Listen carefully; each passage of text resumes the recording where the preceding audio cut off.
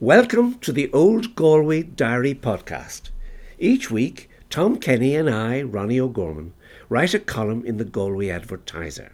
Before it goes to press, we contact each other and share what is filling the page that particular week. This podcast is that conversation. And I would add, we enjoy talking to you and would appreciate if you would give us a rate and review on the Apple Podcast app.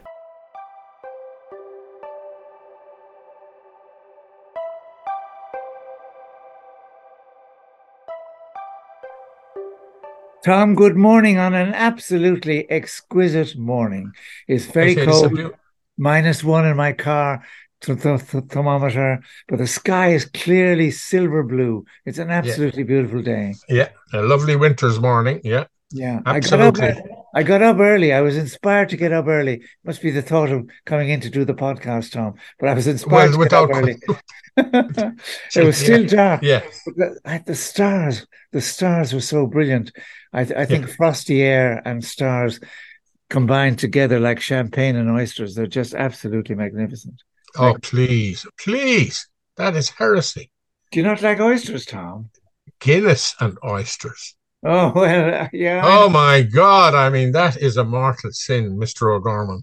No, a good chablis and oysters does me. In fact, I haven't been very well lately, and my daughter was home from America, and she said, "Where would I like to go?" And I said, "We'll go to Moran's." And we went to Moran's, and we came in the door. There was hardly anybody there, but the whole Moran family were there, and there was a great welcome. I must say it was absolutely delightful, and I had a feed of oysters and a glass of wine, and I must say, Tom, I never felt better. I think, in fact, if the doctor had given me that as a cure, I would be far better today than I was a few days ago. You're making me feel jealous. Anyway. I hope not, Tom. What are we talking about this week? It's nearly Christmas.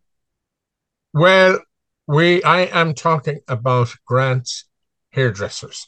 Grant's American barber shop and hairdressing parlors. Now,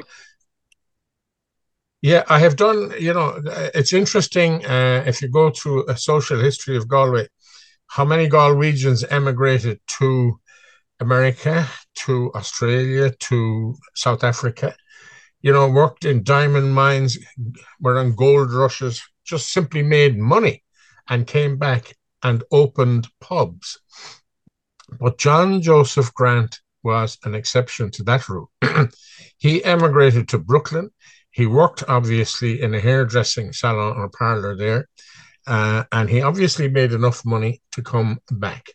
And in 1912, he opened his own barber shop, his American barber shop in Eyre Square. I remember it was on the...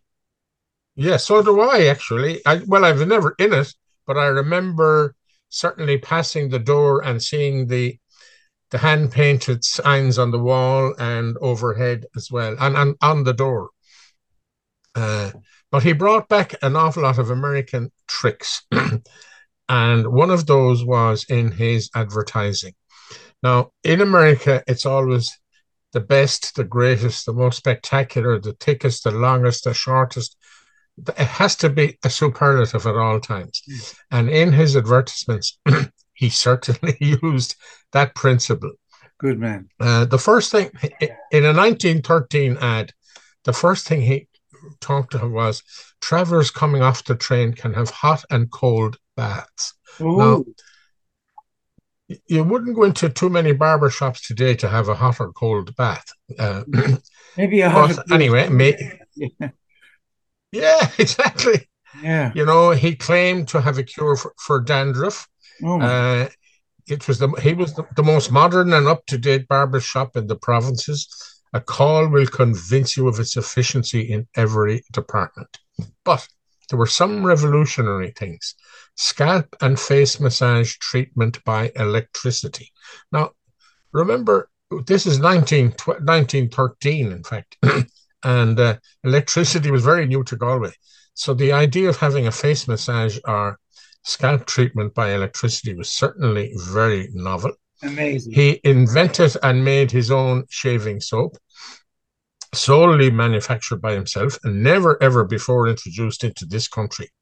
It does away with all the rubbing and preserves the razor. Price price 1 shilling. So he had all kinds of expert hair trimming, beard trimming by men who know. Ladies' hair work was a speciality.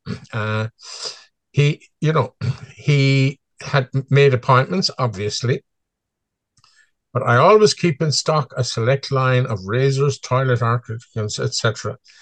And razors are ground, honed, and set in this premises. And finally, in this particular advertisement, he has in very bold letters, thin hair. You will never get bald if you use Grant's Imperial Hair Tonic. Oh my 2 God. shillings a bottle. Oh. Now, the interesting thing about that ad is he must have run out of it because he went bald himself in his later years, But I love this kind of, no holds barred advertising. Exactly. Are you troubled with dandruff? Because I guarantee to cure it for you. Yeah. He has supports the homemade articles by using Grant's celebrated Galway-made shaving soap. It was switches, curls made and dressed. Ladies' combings made to order. Ladies' combings made to order. What are they? I presume it must be a slightly different way of addressing it. And it was 1 and 6 an ounce and upwards. And in 1930, he got 31 rather. He got a contract from Galway County Council to do all of the hair cutting at the infirmary at the docks. Now, I'm presuming this was the isolation hospital. I would say. I don't know if the contract was worth anything because it seemed there was hardly ever any patients in there. Maybe there were some staff, I don't know. But because it was 9p for a man to have the hair done, and 1 and 6 for the women, the Martin Moore MacDonough said in the council that was extremely ungallant, charging the women more than or twice as much as the men. So this house, it actually went to later, like John Joe ran it for many years. Then he passed it on to his son, Luke Bernard, and he ran it for many years as well, until it actually closed sometime in the 80s.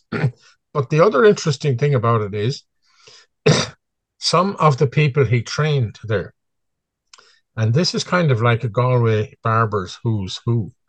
Sean and Micheál Thornton, Chick Gillen, Con Healy, Paddy Barrett, Paddy Dowling, Jimmy Curley, and Christy Archer. These people all went on to set up their own establishments. And if you think what they were setting up was in direct competition to John Joseph Grant, Yes, exactly. Yeah. Now, they all had their own different ways of talking and, styles. When you went into Chick Gillen, for instance, most people went in for the chat. You couldn't believe half of what you heard from him. And Sean Thornton was the same. Yeah. I genuinely think that Sean Thornton, he was a terrific barber, but it was the talk and the chat. And sometimes he'd get carried away in his chatting or telling a story, and you might find a slightly bald patch near the back, which you didn't realize you had, that kind of thing. I remember a short video being made once that I saw in the Galway Film Flat many, many years ago. It was made by students of the RTC, and it was about Chick Gillen, and it was very funny. Chick was an extremely dapper man. He had one seat in the barber shop, and they brought this guy in. He sat down, and Chick started to cut his hair. But what they did was they were pointing the camera down at the floor just around and behind the barber's chair. and they speeded up the camera, and so it looked as if Chick was dancing around. But the lino was completely worn all around the back of the chair. It was wonderful. And then this fella came in the door, and you could hear Chick saying, "Oh, look at this fella coming in. He's from Chantala. He was out last night, but he doesn't know where he was out. He certainly doesn't know where he finished up. He's in here because he's terrified to shave." And so Chick brushes him up, puts on the shaving cream, gets out the cutthroat, and starts gently to shave him. And then he turns to the camera and winks. And he turns the cutthroat back to front, and he goes, "Oh my goodness! So that's your man's throat." well, for a guy who was so hungover, he nearly went into outer space. It was absolutely hilarious, wonderful. Yeah. So yeah, Grant was the forerunner of a huge number of barbers in this town. Con Healy set his own place up in High Street in the late 30s. I'm not sure when Chick or Sean or the others set up theirs, but they spread themselves around the city. And so in a way, we owe a lot to Grant's. So I have this advertisement anyway, which is honestly worth reading, and also a photograph of John Joseph with his son Luke and a couple of members of staff outside the door this would be in the mid-30s, I think. Yes. Well, Tom, that's a lovely story. But I mean, when you mentioned Grants of Eyre Square, I said torture chamber, because I hated as a small boy getting my hair cut. And my mother would march me in. And in Grants, they'd put a piece of wood across the arms of the chair. So the boy would sit up high. So you'd almost be the same height as a grown adult, if you follow me. I do, yeah. They had one particular instrument that really caused anxiety and pain. It was a hand clippers. So it wasn't electric clippers. You'd have to work your hand, clip, clip, clip, clip, clip, clip, clip, and to go right up the back of your neck, right up to your skull. And they keep doing that until your hair was all gone. So I didn't mind that because I wanted as much hair taken off as possible, so I wouldn't have to come back. But eventually it would go back, of course, after about a month or 6 weeks, and you go again to the torture chamber. But certainly there was a great liveliness of male conversation. I don't remember what was being discussed, but there was talk about obviously sports and racing and things like that. And it was a meeting place, I think, as well as absolutely. Well, there was a social element to it. Yeah, you're quite right. I, by the way, had that board as well in Con Healy's in High Street. Really? And now I am his son later cut my hair, and now it's his grandson who cuts my hair. That's lovely. Except that things have changed now in that there are females in there, in the male barber shop, which was certainly not there when I was growing up. No. Just strictly male preserve. But Tom, look around the young men today, and they've got most wonderful hairstyles. I would never have done a thing like that when I was growing up, even as a teenager. I just let my hair grow long. When I became a student, I just let my hair grow long until I cut it myself, or my mother would take a chunk out of it. But nowadays, young men look terrific. They've got lovely hairstyles. And the women that, as you say, are now in the barbershops, they seem to be the ones promoting hairstyles and doing a fantastic job. And also nowadays, when I was getting my hair cut as a boy, you'd come in at any old time and you'd sit down and you'd queue. Nowadays, you can make an appointment, Tom. That's correct. Yeah. You make an appointment and then you go and you're looked after and you're pushed down and you get a wonderful haircut. But I must say, I admire young men today, and they're lovely haircuts. They really do. Well, I have to admit that in my teens, I had a crew cut. Which you never see at all now, or very, very rarely. But it was a fad at the time. I think there was a couple of American teenage films that featured them.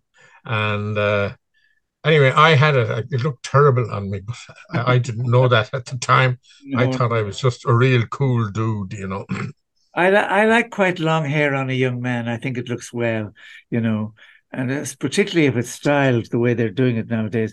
But anyway, going back to Chick Gillen, Tom, Chick was more than a Barbers, wasn't he? He was a great Yeah. boxing. Yeah. Oh, he was. He was. He trained, it must have been hundreds of young boxers, some with enormous success. And he loved it. And but he was a very sporting man. He had greyhounds as well. He went to the horses regularly. He just loved life, Chick, and it showed. It showed when you went into him as well. Yes, I agree. I thought he was a lovely man. I remember once going into him. I got a couple of old Galway boxing photographs, and I thought, who will I go to? So I went down to Chick anyway. Oh yeah, I remember that fella. He went 4 rounds with so and so, and he was a light welter. And I was writing furiously. Anyway, I published it all. And for weeks and weeks afterwards, fellas were stopping me on the street. Where did you get all that rubbish that you had in the paper? I think Chick was inventing it as he was going along. But it made a good story anyway. Absolutely. Yeah. But Tom, there was another Barbers in Eyre Square that became quite famous in their day, Hayes McCoy, because the Galway Advertiser office now at the top of the north end of Eyre Square, that was the barber shop of Hayes McCoy. And that's right. I don't remember them now. They'd be before my time. Oh no, they were long gone. They were long gone. Long gone, were they? Yeah. The son of theirs, Jerry Hayes McCoy, he became a professor of history, a very eminent professor of history in UCG. But he was their son, so I would say it's 100 years ago since Hayes McCoy. But I must have seen it in an old photograph. Yeah. Jerry Hayes McCoy was a very, very interesting historian, as you say. Several books he wrote about the history of Irish flags, the history of Irish battles. I mean, really astute stuff requiring huge revenge. But of course, like some professors, not all, like some professors, he was a bit odd. He lived in Dublin, even when he was teaching in Galway University, and he used to come down for the week. And he'd go back home again on Friday afternoon, back to Dublin. And he stayed in the Great Southern Hotel. So he was an unusual man in that sense. But I remember hearing a very good story that I liked very much. You might have heard it as well, that he was fond of the jar, should I say it like that. And after a day's teaching, which of course I think after any day's teaching, you deserve something spiritual. And he would retire to the bar in the Great Southern Hotel, and there he would indulge in some spirituality of his own. But anyway, leading up to the Great Southern Hotel, which is now, of course, the Hardiman Hotel, leading up to the Great Southern is a series of steps. Now, one thing about Hayes McCoy, I'm told, I'm sorry I never had him as a professor, but I'm told he was a stickler for grammar. Not only did you have to give him back a good history lesson, a good history exercise, a good history essay, but it also had to be meticulously grammatically correct. And if not, he'd throw it back, he wouldn't read it. He said, that's incorrect, I'm not reading this. Until eventually, of course, he got the style that he wanted. But anyway, this day, he must have been late for class or something like that. So he came out of the Great Southern Hotel, and lo and behold, the poor man lost his footing and fell down the steps quite heavily and landed heavily on his back at the bottom of the steps. And people were aghast because he was an elderly man. And this country woman ran over to him and said, "Oh, Professor, are you hurted? Are you hurted?" And he looked up at the sky and he said, "I wasn't, but I am now." Yeah. That's a great story. That's a good one. Yeah, it is indeed. Anyway, that's me for this week, Ronnie. We leave it at this, Tom. I'm going to try and look up some Christmas memories, and I've got a massive newspaper collection. I'm one of these awful people that collect cuttings and newspapers, and my house is full of stuff. You can't move around some rooms. But anyway, I'm going to have a look through. I'll get something Christmassy for next week. Yeah. Okay, Ronnie. Good Until man. then. Nice to talk to you. Yeah, God bless. Bye.